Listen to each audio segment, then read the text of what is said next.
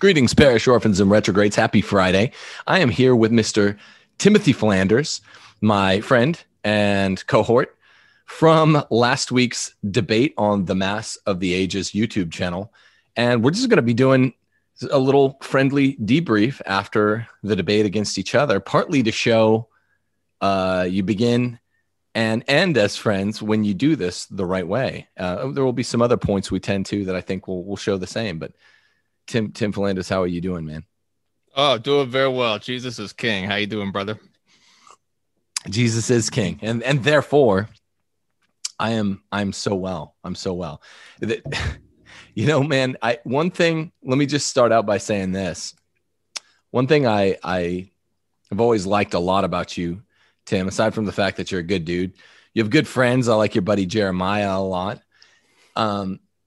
I like the project at Meaning of Catholic to attempt to let me start over, to authentically, sincerely attempt to host debates and to be open-minded, which is not a strength of the right-wing Catholic approach to things. It's not, and it's your approach is mine. So when they wanted me to do a friendly debate with you, I said, that'll be cool, because what's needed is to not necessarily unite the clans or anything like that. I think that's always relativistic. The clans will remain what they are, but it is important to, while acknowledging that there are probably going to be maintained differences between different camps within conservatism or Catholicism, even within traditional Catholicism, as people saw last week on the channel, the debate that you and I had. It's weird not to acknowledge that when you're debating someone that's this far away from you, that you ought to have that much more elbow room and sort of comfort to dialogue as friends than when you're debating a Protestant who's this far away from you, or a secular conservative who's this far away from you, or even a secular liberal who's, I can't go all the way across the room, that far away from you. You know what I mean? Yeah, sure. I was just talking with Eric Sammons, 1 Peter 5 yesterday, about how dialogue is basically misused or misrepresented, except when Catholics kind of do it to each other. Like when there's fellow Catholics, we're dialoguing or debating or whatever. We're both Catholics. We're both Orthodox. We're not liberal heretics. But these are, like we talked about in the debate. I mean, this is, I would consider your position an entirely licit and valid opinion from Vatican I. You know, there can be these different opinions that both exist in the church, and it's not saying it's relative. It's not saying like there is no truth. It's just saying that the church hasn't clarified certain things, and certain matters have not been definitively decided. So in those areas, we can actually disagree and debate certain things. So these are like non-essentials that haven't been definitively resolved yet. You know, there's the famous controversy De Auxiliis, actually, after the Council of Trent, which is where these different schools of thought were debating over Augustinianism, which was Jansenism. And the Pope actually said, hey, actually, we need to just stop debating. We're not even going to resolve this problem. So there exists these different schools of thought, different debates, different aspects of it. And I definitely, that's what we're trying to do at Meaning of Catholic is bringing together different schools of thought to continue the debate, which I think is a fundamental aspect of Christendom. Yeah, so that's one of the, maybe that should be the point we open up on in half a minute. What you just said is until let me say this before I throw out my preliminary shout outs. I've shifted my endorsements and things like that from the end to the beginning of these videos. I guess it's bad practice to do it the way I've done for 2 years and to shout everyone out at the end. But I'll say this preliminarily. I think I think you're right about the way you characterize Meaning of Catholic. That's what I like about your channel and what I like about you. About, you know, if I can be autobiographical for half a minute, what is the people that watch Rules for Retrogrades, the retrogrades and parish orphans out there, and on the one hand, on the affirmative end, and then on the head scratching end, the other types of Catholic traditionalist, the more mainstream Catholic traditionalist, which is supposed to be like a contradiction in terms, what they note about me and my channel is that, and I think it makes it uncomfortable for these folks. It's very comfortable for those that note it and love it, but it's uncomfortable for those who are more traditionalists, more typical traditionalists, is that like I'm representing a point of view which is traditionalist, and yet is finding theoretical or even real and practical holes in the argument. And so I'm saying, like, look, I know you guys have this echo chamber that's been happening a long time, but there's actually room for a non-normie other position in here, right? And that's what my Vatican II book is going to be. That's also the position on, say, what have I been saying since I was, co-host on Taylor Marshall's channel, was literally, traditionalists, trust me, take it from me. You have more problems. We have more problems. I'll even use the we in here, the royal we. We have more problems theoretically with Vatican I than Vatican II. And if anything, that was really on full display when Tim, you and I debated, and everyone was like, what the hell's he talking about? How is that? Blah, blah, blah. All these people that are, a lot of them are Catholic traditionalists, but are really new to Catholicism or traditionalism. A lot of these people in the audience that are listening have been Catholic for under 2 years. That's just the fact of it. And so a lot of them don't have the technical training to sort some of this stuff out. So it's important to say, like, look, I know you hear Vatican II, but what we're mainly debating when we're talking about ultra vires, papal bulls like Quo Primum, abrogability by popes, it's all Vatican I stuff. And I at the very least, I think that was on full display when you and I discussed things. So people are literally like, a lot of folks out there that have been hearing me for two to 3 years now are like, this is interesting. Like, what is this guy? I don't have the categories for this guy. Like Vatican I, I've never heard Vatican I's bad. I was quoting the Council of Trent, which gives really a plenary type of power to the Pope. I've never heard Council of Trent's bad. Tridentine's good. That's what we traditionalists are supposed to like. So when I do a deep dive, and I've been going to the Latin Mass for 15 years, right? Since just before Summorum Pontificum. I've been going longer than almost anybody out here talking about it on the internet, aside from, maybe SSPX people that went all through the 80s and 90s. Like, wait, you're saying, that the Pope could abrogate, but definitely should not. I think a lot of times when people listen to my channel, if they're scratching their heads, it's because I'm definitely not in any of the echo chambers, right? So I think that's a challenge, but I think a strength posed that I'm very proud of by this channel, because it's not like contrarianism for its own sake. It's just taking a philosophical or I guess lawyerly approach to the idea that there are more possible interpretations of Catholic tradition than just the normie one or the echo chamber traditionalist one. Does that make sense? Yeah, totally. That's like part of when we started Meaning of Catholic, it was the motto: in essential things, unity; in non-essential things, liberty; in all things, charity. And the question of the modern epoch, this is what I came to with my book, is that the modern epoch and I placed it with the suppression of the Jesuits in 1773 in particular. There has been a flip-flopping to a degree between different popes before Vatican II, and Vatican I was problematic to a degree as well. There were things that Pius IX did, Leo XIII did, Pius X and Pius XI all did different things, which we can ascribe causality to our current crisis. And so it's really complex, and Vatican II is obviously a part of that. It's a big part of that. Yeah. But there's a lot of other factors at play. And so it definitely seems to me like when you read, he reads the Summa and he's disputing with Maimonides. I mean, he's even disputed with these Muslims, and he's disputing their works, reading their works, disputing with what they're saying. I don't think the echo chamber is Catholic. We're not, that's not what it means to be Catholic. We need to really, even if it's just sharpening our own viewpoint to deal with the other side of things or this other aspect of things, sharpening what we're saying, challenging our viewpoint. I certainly do agree that, many, like you said, I mean, people are parish orphans, people are abused children. So we just want a simple answer to try to work out our salvation. So that's understandable. But when we start to take that to excess in the sense of only having one historical cause to this or that thing, it's usually more complex than that in my experience.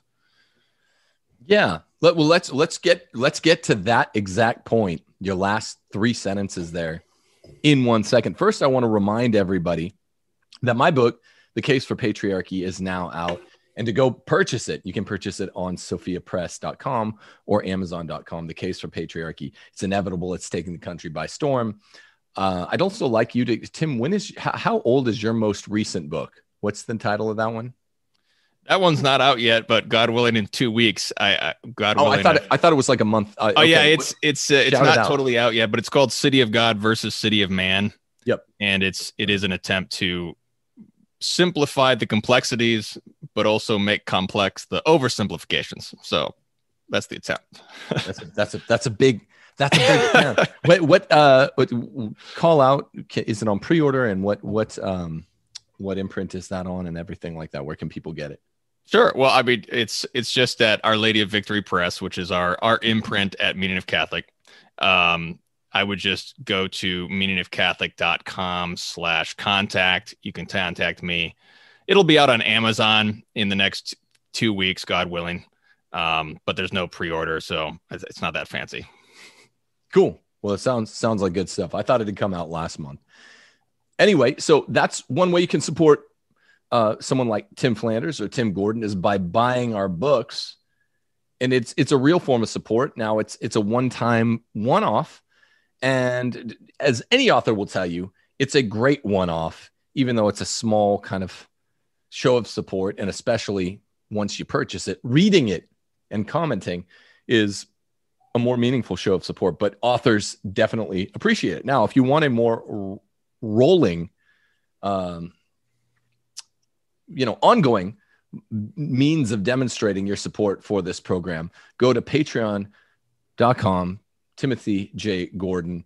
That's my Patreon page. That's the most direct way of supporting what we're doing here at Rules for Retrogrades. Now, we just created a new tier, right? The St. Luke Singles Society. St. Luke Singles Society launched on St. Luke's feast day, which was Monday last, where people can meet each other, particularly parish orphans that already kind of know rather definitively, but with a little bit of room for wiggle in there, what you are as a parish orphan and a retrograde. If you watch this program and you support this program, it means you understand the kind of person you are.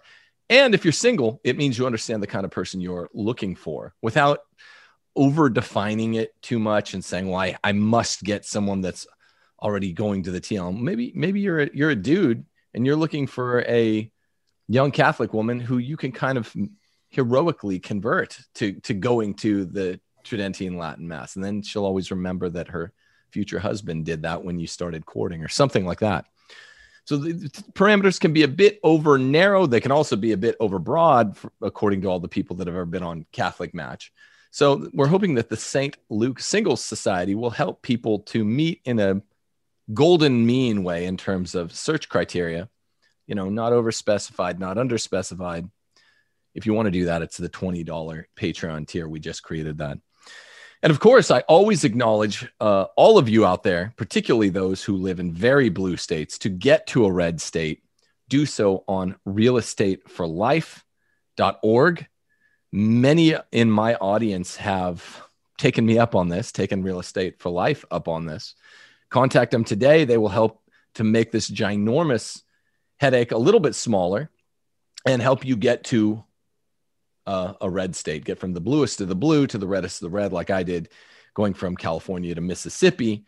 I think I'm their second biggest, whatever that would be, influencer this year, in the year 2021, even though I'm not their second biggest account, because it's such a big part of the project here at Rules for Retrogrades. People find it, especially as they should, credible. Maybe given by my witness. I even left. I wish I'd used Real Estate for Life. Anyway, go there, realestateforlife.org. It's all good stuff, man. Okay, so today I have Tim Flanders with me, and we're talking about some of the substantive issues. I'm definitely not allergic to it more glancing blows in a less openly forensic way, talking about in a maintained way some of the things we disagree about, but we're finding some common ground here. We don't have to be overly clinical about it. Tim, you had just mentioned the pedigree of modernism, and here's something I wanted to respond with. I agree with what you were saying. I've long been telling our fellow traditionalists, like, yo, man, Vatican II is not the whole story. It's not like the be all end all of the way that modernism entered the church. And a lot of times they'll shout back at you and say, oh, no, that's wrong. It is. But half the time, I mean, over half the time, you're like, well, wait, but you subscribe to all these late 19th century popes that were saying that it had already begun. Yeah, I mean, this is what I remind them of. Well, Gregory the 16th, Leo the 13th, Pius the 10th. We're saying that it was all around them. This is the whole raison d'etre of the oath against modernism, for instance. It's the raison d'etre of a bunch of Leo the 13th's late pontifical actions. In his late pontificate, he just took all these actions that were specifically oriented to responding to the sneak, the creep, the scope creep of modernism within the church. So I'm like, that's a contradiction right there, right? That's 100 years before Vatican II. Vatican I, as you and I well debated the other day, has some really, really, really ultramontane clauses, particularly in Pistora Aeternis. You know, it's paragraphs 2, 8, and 9 are troublesome. When I marshal these, by the way, in arguments like ours, I'm not rooting for them. This is another major theme I want to hit a little bit later. You know, I'm just marshaling them. This is pure language. And Vatican I sounds quite ultramontane. That is an ecumenical council. So Vatican I is really problematic for trads because we don't want the liturgy to be in the hands of popes, though I think it clearly is. Vatican II, I think its worst addendum is something like synodality. I think even in between Vatican I and II, what do we have? Globo Homo adding their guys, adding their priests to the worldwide presbyterate in the Catholic Church. And so that is all stuff that is ad extra. It's actually before chronologically and ad extra to just Vatican II. So the problem is a lot of times I'm just really specific. And for an audience that's new to Catholicism or new to traditionalism, which is what most, 80% of the people listening in are 2-3 years in, they're like, this isn't what I'm hearing on all these other channels. So Rules for Retrogrades is way outside of the echo chamber. It's like, I'm 100% against the Novus Ordo. I want it turned around. And I say this, but it's not often enough because these people get kind of used to just hearing something a certain way. And it's like, look, I'm arguing that the Pope could abrogate. I'm not arguing that he should. I'm arguing against that he should. And people don't seem to understand that. Do you note this in Meaning of Cath, that people want to stick with their relatively preset categories, Tim? Yeah, certainly. I mean, like I said, we're all abused children, and we just want an answer so we can work out our salvation. So and we shouldn't have to. In a sense, we shouldn't have to go delve into all these complexities as Catholics. We should just be lay people, praying our rosaries and working on our sins. We shouldn't have to deal with that. So it's kind of overwhelming to try to figure out all these complex issues and try to figure out what happened. So I would say, people who saw the church changing in 1965, 1970, 1975, something was not right. Something didn't add up. They tried to hold on to the faith as best they can. And many people were coming to different conclusions and different solutions to what was going on. But this is also something that has been going on since the 18th century. I mean, like I said, I would put this actually with Pope Clement XIV when he suppressed the Jesuits back when they were the good guys. I mean, that was a papal act, which was a horrendous mistake. Yeah. And it suppressed the basically the people who were on the front lines of the gospel. And then all these secular powers were able to just seize their property and everything, which helped bring about the situation we're in modernity. And the popes, for example, Pius VII, he made this concordat with Napoleon, which this can really be, you can trace a lot of our crisis back to this act of the concordat. So Napoleon II, right? Is this Napoleon II? No, it's Napoleon I. This is back when the French clergy, some of them were schismatic and some of them were not. Pius VII just decided to, guys, let them all back in, not make a big fight. So there's always been this, on the one hand, there's been modernists in the church who are actually heretics. They want to actually change the faith. And then in the middle of them, between the modernists and like the monarchists, on the other hand, there's these, what we might call like the 19th century term liberal Catholics, in the sense that they want to, like Montalembert, Lord Acton, people like that, they're not liberals in our sense in a modern epoch, but they're liberals in the sense that they're finding some way to work with the liberal order created by the American French revolutions. And this is something that Jacques Maritain picks up. And so it's basically like Vatican II essentially is when the liberals in the church, liberal in the 19th century term of that use of that term, they basically say, okay, we are going to try to work with the modern world in some sense. But there's always been that contingent of Catholics, even among the popes, like Leo XIII is a great example of that. So it's a little bit complex, obviously, because we're dealing with this modern epoch, liberalism, and then there's different forms of liberalism, as you have argued. There's American liberalism, and then there's French liberalism, and there's other forms of it. And it's not all the same, and it's not all totally evil. So it's complex, and we're just living in this very complex period, and everything's moving faster and faster and faster. And so it makes sense to we just want to latch onto something simple. And that's understandable. But sometimes it can lead to excesses in terms of what we're arguing, I think. Yeah. Liberalism, by the way, is one of the most underdefined. I'm big on definitions, which is the way you have debates. You have to define terms at the beginning. That's rule number one. Liberalism is a term that a lot of new Catholics, a lot of new trads are allergic to defining. It just means any world. There are at least 4 liberalisms that are what you'd call right-wing liberalism. Neoliberalism is the kind of left of center, late 20th century American coinage that everyone associates with liberals versus conservatives. But there are at least 4 right-wing liberalisms that are written about in a really excellent book by some of the Austrians. And they're all distinguishable. And really all they have in common, that they have this in common with Roman Catholicism. They don't have everything in common with it, but they have this in common with it. It is a worldview that rejects voluntarism, right? Meaning liberalism is just liberty, which is a good thing. Thomas Aquinas and the church are pro-liberty. And we reject someone like Luther or Calvin's voluntarism, which holds determinism, that we don't actually have free will. That doesn't mean that the church endorses everything, but the point is that it underscores the need to define terms. And one of the things that I don't think I'd be doing myself any justice if I said that I thought that this can lead to an occasional problem. Tim, you just expressed it that way.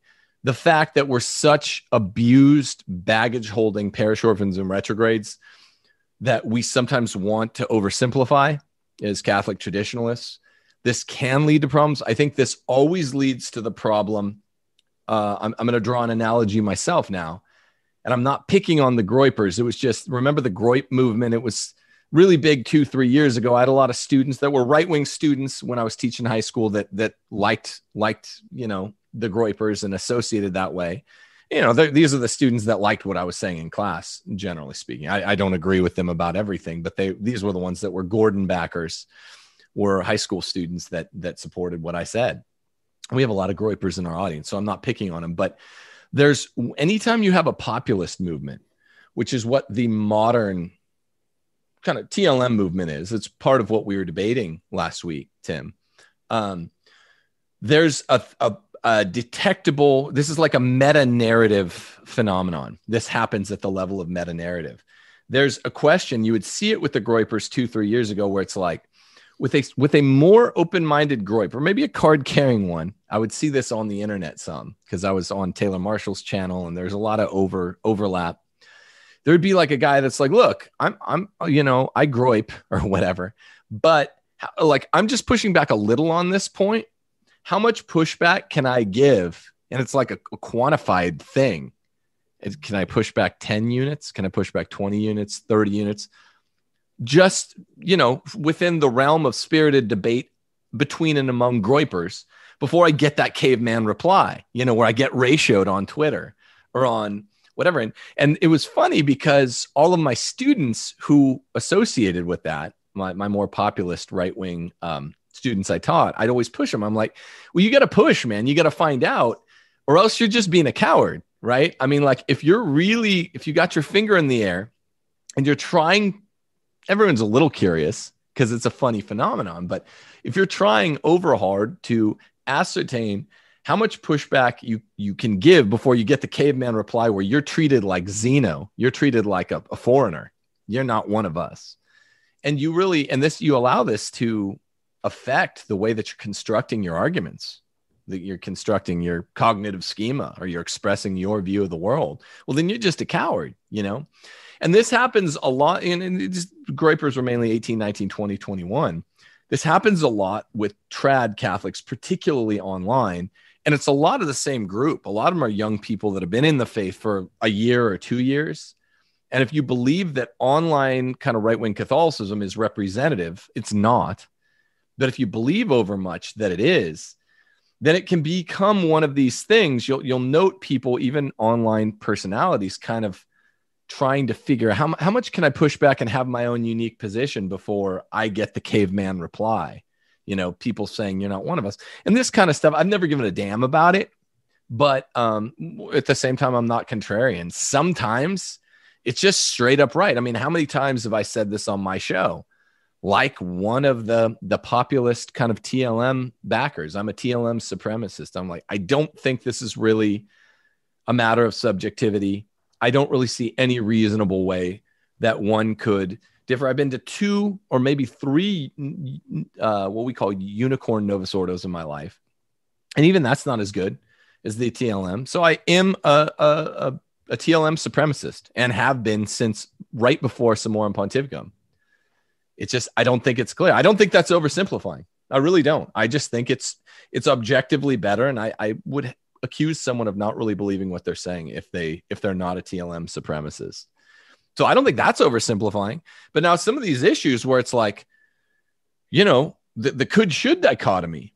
This is, I was fearing, I was cautioning you. It's him. I think you're oversimplifying. I think we're worrying too much about the caveman reply of kind of the Catholic hoi polloi, if you will, if we don't distinguish more between could and should. And here's what I mean. Like, when it comes to abrogating the TLM, I'm 100% against any pope taking this action. Like, I said this clearly, and a bunch of people still didn't understand it. These are, people that are basically new to Catholicism or aren't really studied in it. They just watch online content. So let me say it again. No pope should ever abrogate the TLM. No pope should have made, according to Tim Gordon, no pope should have made the Novus Ordo. 100%. I can say that with all of my being.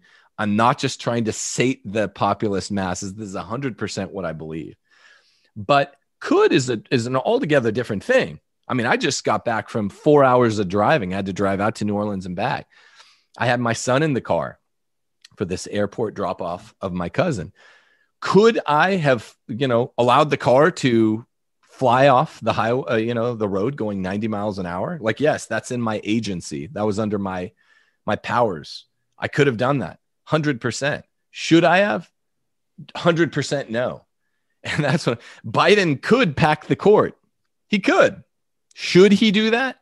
100% no, but he 100% could with he doesn't have the full potency. He'd need some support. Yeah, does the Constitution really allow him to do that, Timothy J. Gordon? I don't know about that. Yeah, no, the Constitution has it speaks none to the number of justices. I would hate it. I would be picketing in the streets. So your originalism can't get that to be ultra vires? I thought for sure you'd be okay. All right. Well, it's horrible. I don't know much about that, I guess. Yeah, no, there's no constitutional creature. There's no requirement whatsoever that says anything about the number of jurists on the bench. Now I'm 100% against it, and we even avoided it under Tyrant FDR, who I hate, because it's would be strongly unprecedented, and it would be bad, and Biden's obviously just evil. But so this is another should. I'm like, this is the last thing I want. It would be evil. It would be bad. But just to say he could, or same thing with a bunch of the presidential powers. But people don't listen like that.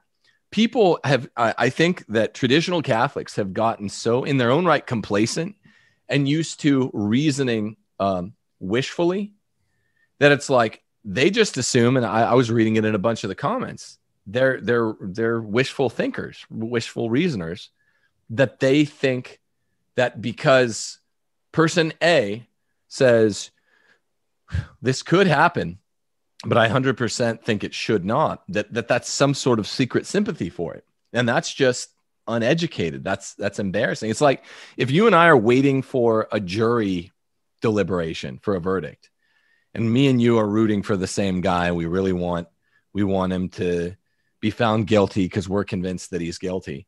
And you're like, well, Tim, what do you say? I'm like, I don't know, Tim. Well, what do you think is going to happen? You're like, is this a slam dunk? It's like, well, I'd love to tell you that it's a slam dunk, but this is really a 50-50 because here are the legal theories at play. Here's kind of what went down at the trial. I could see the jury going either way. He 100% could be found. The verdict could be the opposite of what we want, but it should be this. I'm with you as much as that, but it would be like getting mad at me for just saying, yeah, no, it could go the way we don't want. It could go the way we do want. This is just my best legal analysis here. And it would be as funny and short-sighted what I saw some people doing in the comments to be like, oh, you just are secretly rooting for it. It's like, no, this is my, I don't know. Let's pretend this person murdered a close friend. I want him guilty. I'm just saying things could go idiotically and they have the capacity to go that way. You see what I mean? Yeah, and this goes back to what you said about Vatican I. Vatican I was basically planned to be sort of like a Vatican II in terms of there was a ton of documents to go over. They got one out, Dei Filius, and then there was what Newman calls the tyrant majority, took over the council. They hijacked the council, if you will. It was a coup at Vatican I, just like there was at Vatican II. And they forced the infallibility. They got that out just in time, right before the Franco-Prussian War broke out. And then they lost the support. They lost the council. The council was over. And so there's an incompleteness. And this is not to question the indefectibility of the church. It's just the reality of different ecumenical councils. We could say similar things about Trent. We could say similar things about other councils.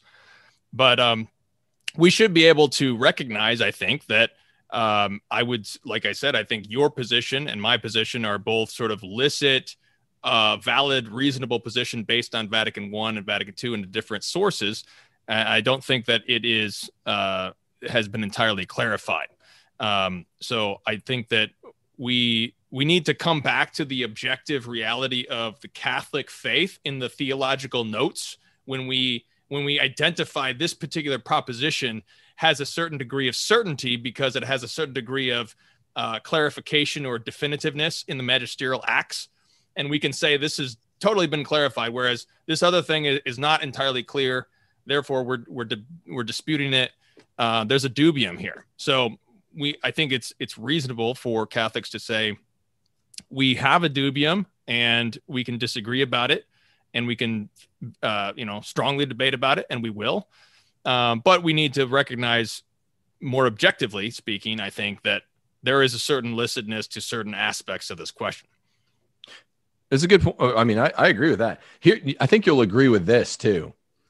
You kept bringing up, Tim, you like Cardinal Burke, which I do. And then he said a couple days after Traditionis Custodes was published on July 16th, it was like the 17th or 18th, he went on Arroyo's show, and he supported your view, which is that the TLM is non-abrogable. But here's what I'm saying, and I've literally been trying to get him on my show, and a couple of times I thought I had him, and it fell through because he got sick. He might come on my show yet, though. What I think you'd agree with this. I'm not exactly sure where you are on SSPX, but to me, his position, which is condemnation of Lefebvre, right, but affirmative of the Lefebvrist position of, that the Latin Mass is essentially non-abrogable, and by essentially trying to abrogate it more or less at Vatican II, not officially, not hermetically abrogate it, but for all intents and purposes, Vatican II did abrogate it within 5 years. To me, that's philosophically incoherent, right? I'm on, I think you either have to have my point of view of things, right? Which is, not Lefebvrist on the character or the consecration or, the society, or you have to have my view of the abrogability of really any Latin Rite Mass that doesn't go X far, or you have to have Lefebvre's. I don't think you can have. I don't see how. And this is what my SSPX chapel attending friend Joe also agrees. Like, I don't see how Burke holds this view that that SSPX is schismatic, but at the same time that it's ultra vires to do what essentially Paul VI was beginning to do. And Francis seems to be taking further steps. You see what I mean? Yeah, I would guess. I don't know what all of that goes into Burke's opinion, but I would guess that one would be against the SSPX if one is critiquing specifically the consecration of 88 as an act, as a schismatic act, as Ecclesia Dei says it is. You could say, well, that particular thing was a schismatic act, even though I agree that they were right about the ultra vires thing. Or you could say, like Ratzinger said that year after the excommunication, he said that in his address to Chile, he said that Lefebvre is talking about a different church and using this rhetoric that is basically schismatic. And so he's kind of, even though Ratzinger, I in my opinion, I certainly think that Ratzinger agreed that there was an ultra vires there, and that's what caused him to do what he did, apart from the SSPX. But he took issues with SSPX on other grounds, it seems. So I would guess that would probably be where he's coming from, because the SSPX is not only about the Latin Mass, obviously, but they have other issues that they are arguing. So that would be my guess. I don't know. Yeah, it's a good guess, but I think a lot of SSPX would agree with me that Burke is in philosophically incoherent territory. Because remember, if they're right, assuming they're right, and this is not an area I'm like 100% certain on. That's why I don't talk about SSPX as much as some people think I do, or I don't talk about it as much as they do at Church Militant, because I'm not 100% certain. I'm just like, well, here, I'm going to err on the side of caution. But if it was ultra vires, here's the causal connection. The connection, this is what we call the locus in quo of the idea that if it's ultra vires and Lefebvre was right, and the TLM is non-abrogable, well, then it does have implications for Burke's position on the other end. If it's ultra vires, then the Novus Ordo is not valid. You have to have that position is kind of what ties it all together. And then you get into this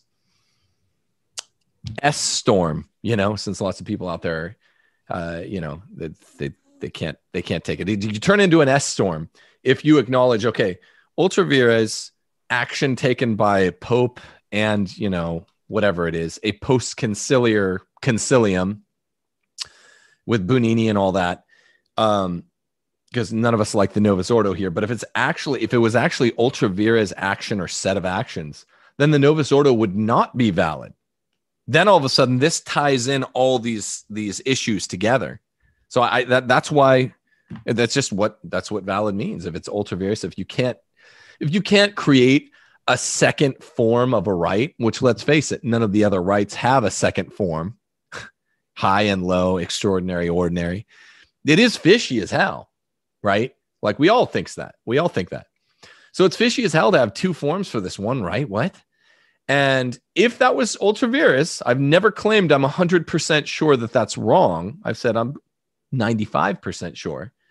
If your side of, I think generally speaking, your side of things is right on this, then Burke just can't have that point of view. Cardinal Burke can't have that point of view, which splits between SSPX affirmation or condemnation and affirming the view that the Novus Ordo is ultra vires, because the Novus Ordo wouldn't be valid. And then all of a sudden it would create all these emergency conditions, which are the conditions for the possibility of quote unquote licit disobedience, which is otherwise a contradiction in terms. You see what I mean? Yeah, I do. And this goes to your first critique in your opening statement, which is regarding the nature of substance, which I did not acknowledge and concede in the debate, but I should, that I think that you were hitting at an imprecision on my part when I was talking with Lofton, because we were using the term substance loosely, basically. Just substance sort of colloquially, not metaphysically. And I think that's what you were getting at. So I think you're making a good point there. And it seems that it would seem that if there is a distinction between the sacrament itself and the substance of the sacrament, obviously, if there is a distinction between that and the rite or the liturgy in terms of something, so in the sense that the Pope is then bound to two things. He's bound to the substance of the sacrament. He obviously cannot change the reality of the sacrament, because then that has to do with sacramental grace. The sacrament becomes invalid. He doesn't have authority to do that. Nobody's arguing that that's the case. But then if there is another distinction, that the liturgy also contains something else, that the liturgy is not merely the sacrament, but the liturgy is something more than the sacrament, then the Pope could do something validly towards the substance of the sacrament, but something ultra vires regarding the liturgy itself, the mystery of the liturgy. So that would be, I think, the distinction that would resolve the issue. Yeah, but but definitely. Now this, I never say I'm 100%. I'm a man of Socratic irony. So yeah, I was not postulating. Definite 100%. I'm 100% certain that just based on the idea from the perennial philosophy, Thomism, yeah, the liturgy can't be a substance, or else then the sacraments themselves, which are a part of it, wouldn't be capable of being a substance. And there are several other ways I could prove it besides, but with substantial form and prime matter and all that, it's like, well, the parts of the liturgy that are Thomistic substances are the sacraments. The priest is a separate substance of a rational human nature. I was just taking issue with, once we get into talking about, and it's metaphysics, where I'm really trained. I'm trained in metaphysics. I'm not trained in ecclesiology or anything like that. It's two different worlds, but the types of change would be accidental change if we're talking about a substance, if we were to talk about the liturgy like it's a substance. And you were debating Michael Lofton, and he agreed with you that it was. So I wasn't even picking on you. I think he was even trying to defend it on Twitter. It's just not right. I'm a metaphysics guy. So then you'd be dealing with either a change, because I was really trying to strike out what is this organic change, which everyone refuses to define. If you want to spit a hard definition, a quiddity of organic change, then I'd love that. But if it's substance, then you're stuck to just accidental change and substantial change. And guess what? The only way for some substance to change is to come into existence and to go out of existence. And so every other change is one that we associate with something called perduring, which is an accidental change where the substance remains essentially the same, the quiddity remains the same without the accidents. And I understand, like, there are probably 3 figures worth of people out there that even care about this stuff, but it is important. And that's also why I'm saying, substance or not substance, we have to be able to define the changes. And there have been really, really, really more essential seeming, more abrupt changes than even TLM de Novus Ordo. Now, Cameron and Jake over at Mass of the Ages, they did their debate rehashing or debriefing, and they were saying, well, I guess we have to cede that organic change isn't ever defined by any of these people that keep using the metaphor, but definitely we can say, and there were these changes to the substance of the sacraments, right? The bread, the wine. These are big, abrupt changes. But what Jake said is, but they're not arbitrary and capricious changes. And I'm like, look, I agree there. Yeah, those changes had a much better reason for being. But that's not the test. I thought the test is organic. So if you have a definition for organic, I'd love to hear it, because I never got that in the debate. Or maybe you don't have it. But let's hash it out now. I mean, I think that the bottom line is, it goes back to what I tried to say, is that the Pope is not bound to metaphysical things per se. He's bound to the tradition and the people, and he's a pastor. And so when we reduce it, that's what I think is inorganic. It's inorganic to reduce tradition to only a legal category or metaphysical category, because tradition itself is a thing, but it's also a verb. And so the Pope is bound to the tradition. And that is the essence of organic development, is that the organic development is something that organically grows with the passing of generations. So the organic development is something that grows slowly. It grows at the speed of a child becoming an adult. When you have something inorganic, by definition, it would be breaking the bonds between generations, so that the younger generation is broken from the older generation.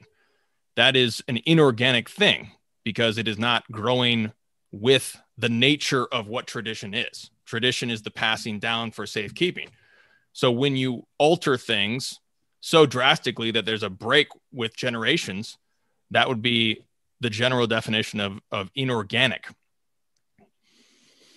Yeah, but I mean, is it I'm just reasoning about it now. Is it a speed thing? Because I mean, look, the chalice was taken away like that. Now I agree with Jake and Cameron, and probably you, that there was a better reason for being of taking away the chalice.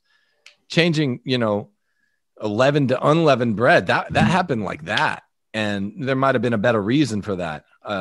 I'd have to look into it. There are probably better reasons for it than Bunini et al.'s reasons for making the Novus Ordo, reifying the Novus Ordo.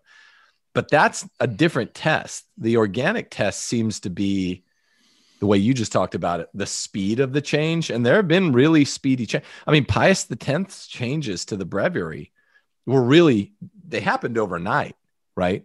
So when I hear organic, I'm thinking speed, like you compared it to a child becoming an adult. It happens slowly and with livable room for transmutation that is natural. Organic seems to be a natural speed. But then anytime anyone troubles to try to define it, and I'll give them, I'm not just doing gotcha. It's a hard thing to do, to define an analogy, to define the quiddity of an analogy. And then all of a sudden, Jake and Cameron, who are kind of defending you on this point, are like, they're talking about arbitrary versus non-arbitrary, which is that distinction is easier to define, right? An arbitrary change versus a non-arbitrary change, like taking the chalice away, whatever that was, the Council of Constance. Yeah, there was a decent reason for that, but it still happened quickly. So that's I guess what I'm asking is, there have been big throughout 2,000 years, there have been huge changes to liturgies, right? And we have whatever, over 20 rites. So there's multiplicity. All of the rites have changed more or less. Some, the Roman rite has changed a lot before, the Council of Trent. And yet none of us, you or I, we all agree on this point. The motives at Vatican II and immediately after Vatican II, the motives are suspect, but that doesn't seem to be a speed thing. It seems to be a motive thing. Why did they make the changes? And that's just what I'm always saying is that's not spoken to by organic. Organic seems to be a rate of change thing. Does that, you know what I mean? Well, I mean, I would contest all of your historical examples just by quoting Joseph Ratzinger, who says that 1969 has never been done in the history of the liturgy. So I think that all of your historical examples that you're bringing up, the bread, the wine, the filioque, whatever you want to bring up, I would contest all of those as being inorganic or as abrupt as you say. And we would need to take hours in every single case of those examples. Why? Like filioque happened suddenly. It was theologically groundable, right? But it did have, Charlemagne was really the basis for adding filioque. I can see the Eastern Orthodox point of view in saying like, this is so sudden. This is so abrupt. I'm not saying I agree with it. Now you're going to get a bunch of people saying I'm Eastern Orthodox. People just can't handle it. I can see where they're coming from. It did happen abruptly, right? It wasn't immediately a part of the deposit. It was, had to be papal action to make it part of the deposit. But it was Charlemagne was like the guy that started saying, let's add filioque. Council is the one that's like, this is a problem. Having the cup, people are misunderstanding, two species, one species, the spurious necessity of two species. Like that happened suddenly. Even though, yes, this is what I was talking about. This is what Jake and Cameron said.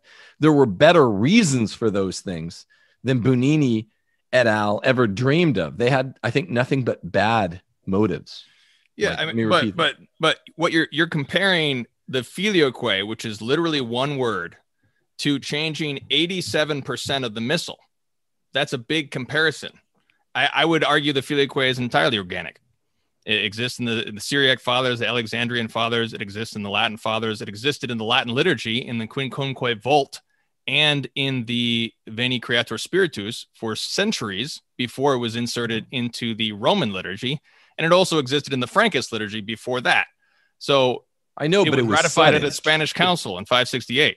So it was there. It's theologically groundable. That's why I'm not Orthodox. That would be theologically groundable, entirely organic, entirely long. It took centuries to enter into the Roman liturgy, and even then, it still fits the definition that I gave as organic because it did not break the generations. But who decides whether it breaks the generations? Because like half of Christendom, or something like that, 40% of Christendom felt that it did. It felt very abrupt. From anyone's perspective, it felt sudden, and I'm still not clear on whether or not we're defining. Now, I'm not just trying to sandbag. I'm still caught between, is organic a rate of change distinction, or and I think people out there just need this defined. I think the church needs to, if it's going to continue to insist on the organic metaphor, we should probably just get a better quiddity, a real definition, and use that as the touchstone.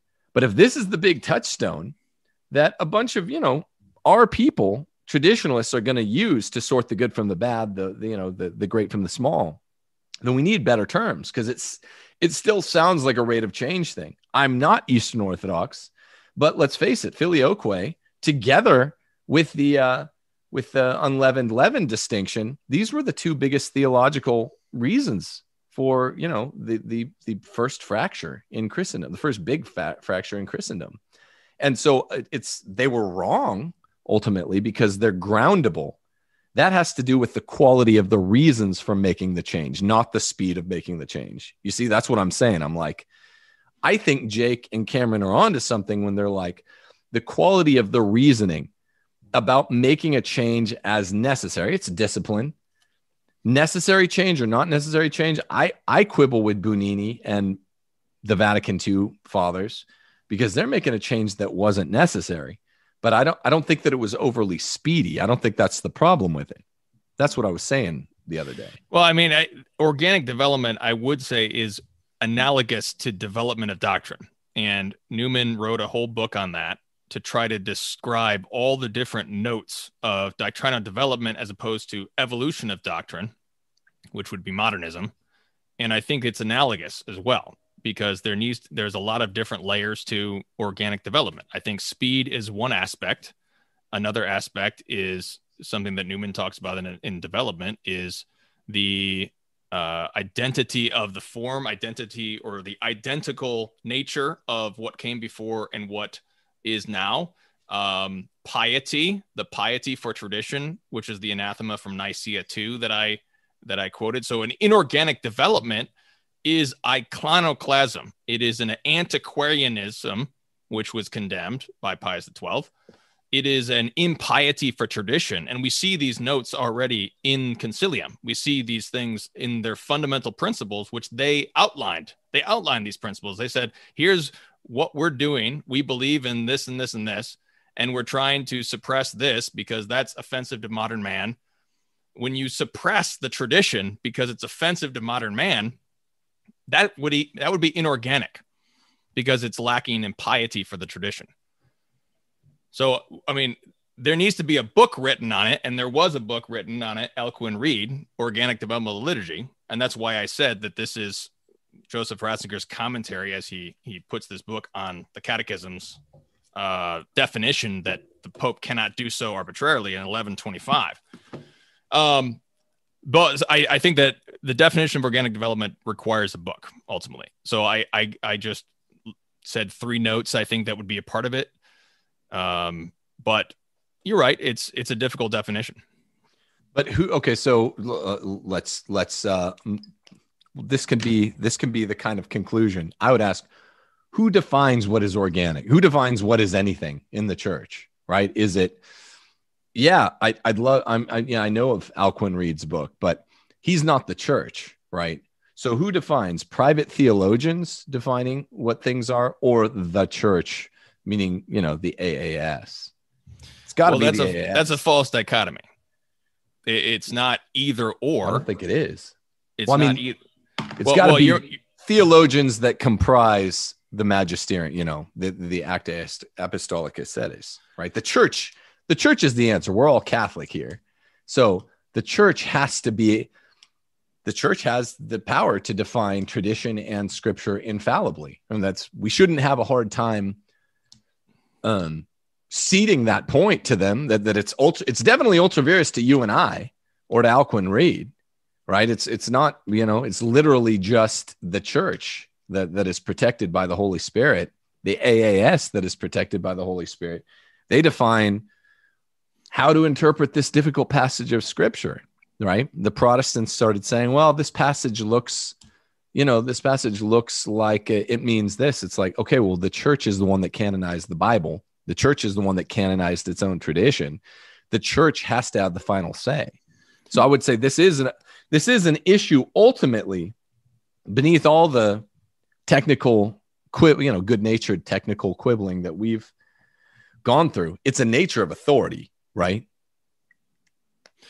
Yeah, I'm simply saying you cannot make an either or between only the Pope or only the living Pope and theologians, as these are private individuals that we should just dismiss them. It's the church as such is defining things from multiple sources of infallibility: the scripture, the tradition, the fathers, the scholastics, prior popes, prior magisterium, and the current magisterium all together. And so there needs to be room for the current magisterium to make an act or a judgment on something. And if it's not definitive, as it was in the case of 69, then priest Joseph Ratzinger can publicly critique the Pope, and then he can make him a bishop, and then he can further clarify something. And but the bishops, this is just another area I'm 100% certain about, right? There's ordinary and extraordinary, papal magisterium, ordinary and extraordinary, episcopal magisterium. The only way a bishop adds to the magisterium is through a vote at an ecumenical council, right? Like at the end of the day, I'm asking, I mean, this is just what we need to do with trads is not only, be good natured like you are and I am, at least with each other, because you're a nice guy, so it's easy to do. But like, we also just need maybe some analytic philosophers, like hardcore, the analytic philosophers, the nerdiest of academic philosophers, to just kind of judge the debates and be like, okay, what's the first thing here? We need some more boundaries. It's like the first thing is for any true position, right? You ought to be, and this is just, I know people don't know about debate and forensics and things like that, but I was also a debate assistant debate coach when I was first teaching high school. And, law, philosophy, this is what you do. So it's like, okay, any true position can identify its own falsification theory. How could I be wrong, right? And there is a very clear way that my point of view could be wrong. It doesn't mean that it is. I can just tell you exactly what it is. If this ultra vires argument is historically precedented, and somewhere in the magisterium it says if an extraordinary or ordinary act of the magisterium attempts to do something that's ultra vires, then there is kind of this emergency power that springs up like Athena from Zeus's head, and you can licitly disobey. Then that is the falsification theory by which my position would be wrong. But I think I would ask, okay, so like, what's the falsification theory for your point of view? So it's not just debating Mormonism with a Mormon or with cults. What's your falsification theory? If at Vatican III, if the church, what I mean by the magisterium is a papal ex cathedra statement, right? Or, a repeated teaching in encyclicals, right? So it's a habitual teaching that's ordinary papal, or basically an ecumenical council. That's where the bishops really matter. They can write all they want. They can publish whatever books they want, and Catholic publishers will publish them. That's not part of the magisterium. Ecumenical council or ordinary papal power. What if they do have a Vatican III, and hopefully they do some good stuff and just get rid of this experiment of the Novus Ordo, which they could do because it's a discipline. They don't have to agree that it was ultra vires. Hopefully they just do all the stuff that we would agree about. But what if they do say like, yeah, we're getting rid of the Novus Ordo, but it was never ultra vires in the first place. It was just a bad experiment. We had it for 60 years or 70 years, whenever Vatican III happens in my imagination. And they say, but it was not ultra vires to try this. Like that's the ruling. Vatican III. Like, would you accept that? Oh, okay, it wasn't ultra vires. I mean, because that's the definitive act of the magisterium, right? Yeah, certainly if the magisterium definitively defines anything, I will accept it. Right. But then, okay, so but there are ordinary definitions that you're waiting for an extraordinary one, or how does this work? Well, I would argue that you are restricting the magisterium to a post-Vatican I idea of the magisterium. It is restricted to the Pope and the bishops, especially the ones that are alive right now. But I would put scripture and tradition first, and the consensus of the fathers first before all those things, and the prior popes and the Project Magisterium and all that built up, and especially the anathemas that I brought up in the debate, which are witnessing to the principle of what is magisterial authority. Now, this is why I brought up Dei Verbum, and I was imprecise, and I concede that. But Dei Verbum shows the principle of tradition. Tradition is the authority, and the magisterium is not above tradition, but interprets and passes down what came before. But what I attempted to do was to try to say that there even are these lowest ecclesiastical traditions, which the Pope is also bound to. But I would say my falsification would be if the Pope were to define it or answer this dubium, or if the consensus of the scholastics had defined to the above sententia communis, that the Pope does have authority to basically remove a rite completely besides the sacrament. If that could be shown, then I would be falsified. Yeah. Well, I think this boils down to authority, and that's why I think it's a Vatican I thing. Let me say this once for all.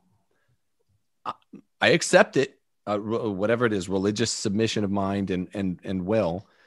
I accept Vatican I, but I have always been I mean, not always, since I became, a reverted, serious-minded Catholic studying in Rome. And I study, again, Thomistic philosophy, metaphysics, not theology, but I just study it on the side to do shows. I've always been uncomfortable, as long as I've cared, with Vatican I, more with the actual documents of Vatican I than Vatican II. So, like, mic drop, like, people, I'm arguing this on the basis of my study and even my discomfiture with Vatican I. I was making the argument and I'm like, well, here's what it says. This is a plenary power. This happened on my show to a live question about 6 months back. Plenary means absolute. So Vatican I makes me uncomfortable. We well know it makes you uncomfortable, and your side of, that side of the debate with it. I think it should make anybody that's not in the standard sense of the term, a Pope splainer, kind of uncomfortable. And so we need, and there are some real ambiguities, and there are a lot of really fishy intents behind Vatican II, but more the documents of Vatican I, more the intent of Vatican II. We need a Vatican III, but the one problem that I maintain is this idea of authority. The church, unlike Islam, unlike Protestantism, we're always kind of saying to them as Catholics, like, your guys' main problem, it's not sola scriptura. I say to my Protestant friend, yeah, you need tradition, but your main problem is authority. The church itself, the magisterium of the church, even though it's not infallible in all its acts, the magisterium has the sole authority to interpret tradition and scripture, and rejecting that is what makes Protestants Protestants. That's why they got rid of all the tradition, because there's this cross-fertilization between tradition and magisterium. But it's like, ultimately, the church will take, I mean, think of the Pontifical Biblical Commission's stance with regard to certain passages of the Bible, Tim. It's like, oh, this is a hard saying. I don't even just mean in the New Testament things Jesus said. The official church stance, if you're Catholic, you're with them on X. Passage thus and such means X. And if you're like, no, well, I don't like that, I think that's implausible, I reason with my private judgment that that's implausible. It's like, okay, so that's Protestant. That's what I'm suggesting about tradition. I do agree with you that we haven't had it like clarified absolutely definitively yet. Okay, so that's where we agree. But I think that we've had it almost definitively clarified. I mean, I think the Vatican I documents are so clear. Paragraphs 2, 8, and 9 are Pastor Aeternus. It's like, wow, I mean, this is really clear language. It makes me uncomfortable, but I'm just an honest guy. This is what I do. I'm just an honest scholar. This is what I do for a living. I've kind of been in college over a decade, and this is what I do. I interpret texts, legal and philosophical, and now theological. So at the end of the day, it boils down to authority, and the church has the authority to make calls that make us uncomfortable sometimes. This is what we were trying to tell Luther, 500 years ago. I agree. I think that you are excessive, or anyone else who critiques trads, when you compare them with Luther or you compare them like this.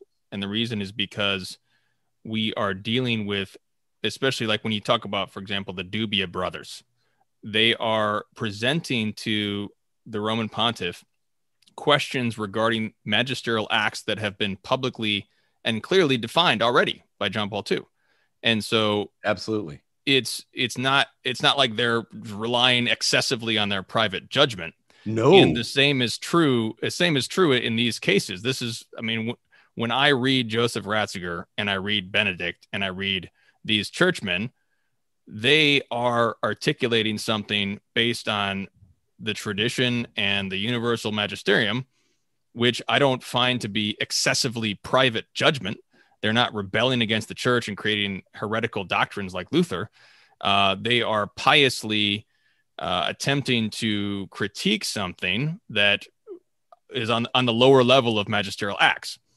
So I think that there needs to be a spectrum, I think, between Luther on the one hand and obeying 100% of everything that's not even infallible from the Pope. On the other hand, there is a spectrum of that. And that's why I'm saying like the magisterium is also bigger than only the current Pope and only the current magisterial acts, because the whole church as a body exists as the mystical body. There's another organic metaphor there.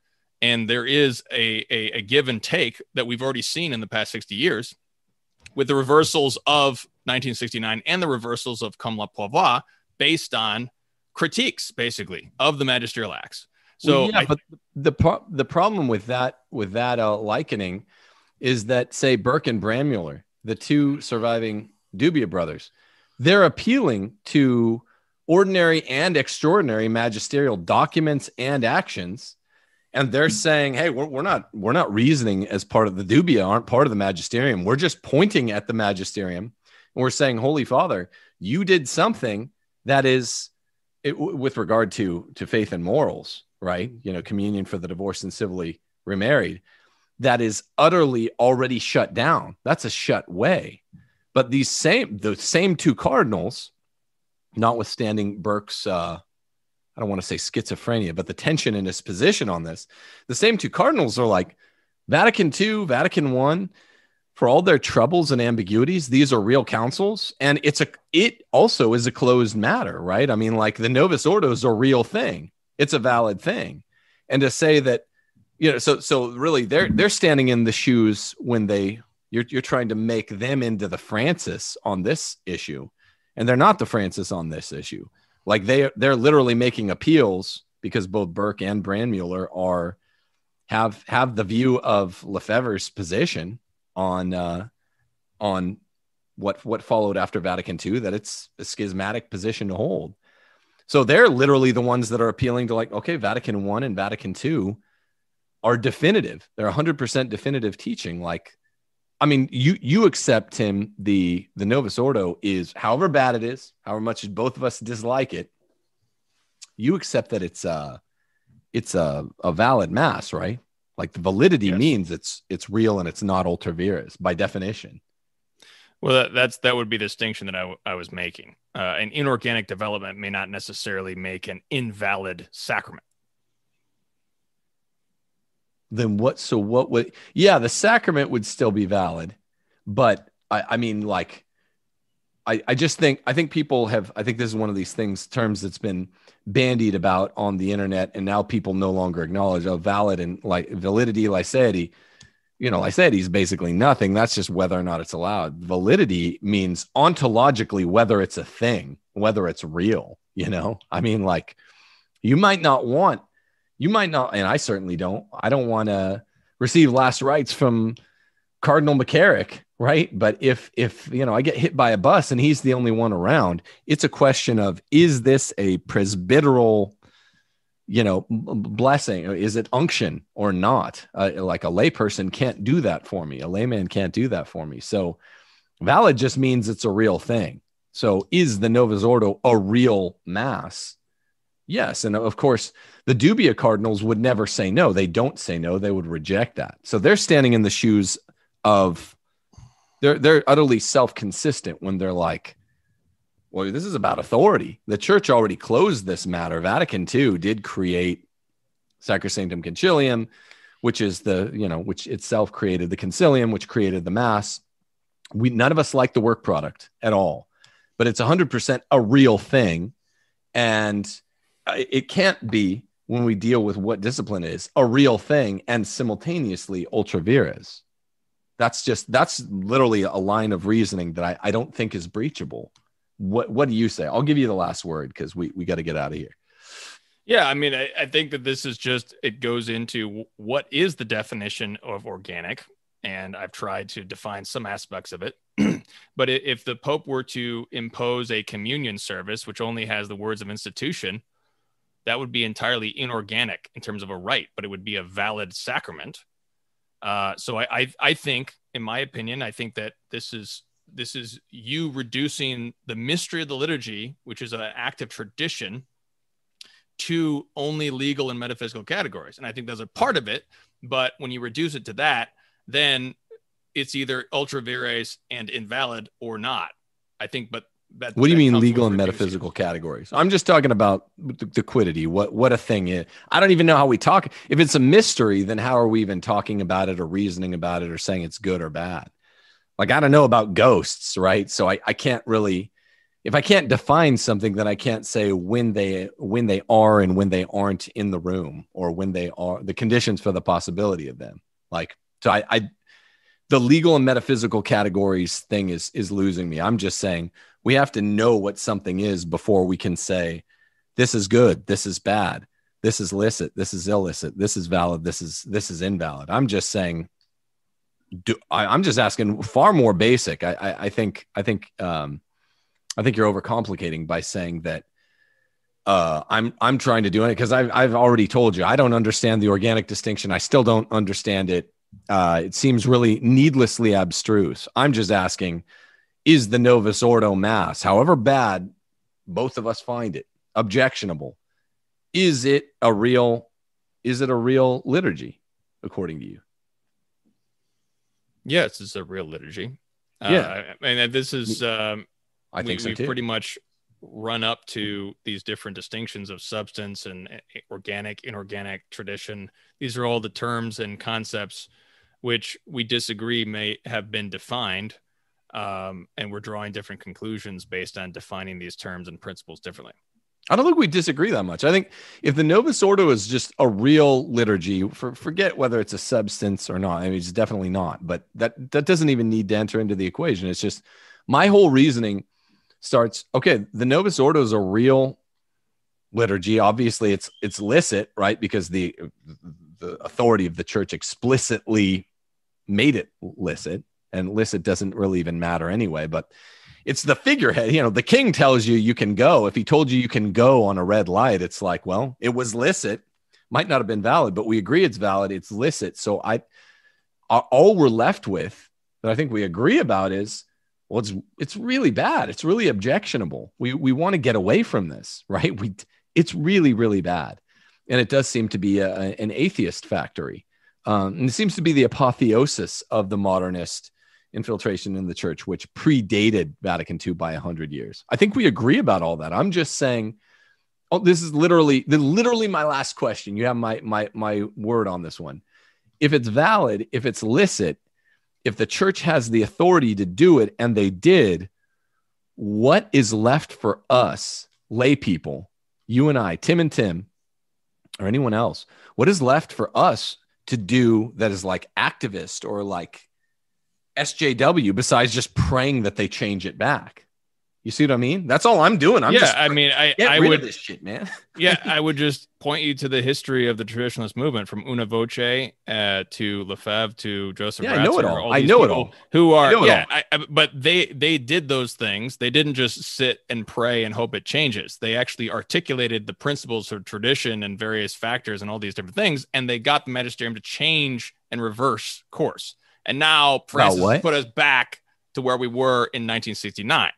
So that was the crux of my argument, is that we have done this before. We've already been through this. Basically, we've articulated all these things and gotten to the point where we had Summorum Pontificum, and that would be a restoration of organic development. So that would be what I would say, is that we can just do the same thing we just did, what our grandfathers did in 1969. Yeah, you mean the Summorum Pontificum represents all of that reconfigurement, post-conciliar reconfigurement? That's what you mean?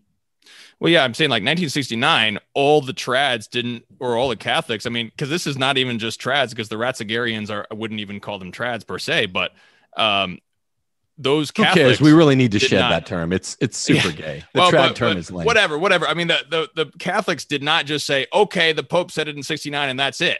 They actually tried to articulate and tried to change the magisterium publicly, and to say so, to get the magisterium to change course on this issue. And they did. Which issue? On the Latin Mass, and also the vernacular translation, which was the same principle of iconoclasm. Yeah. Well, I like that.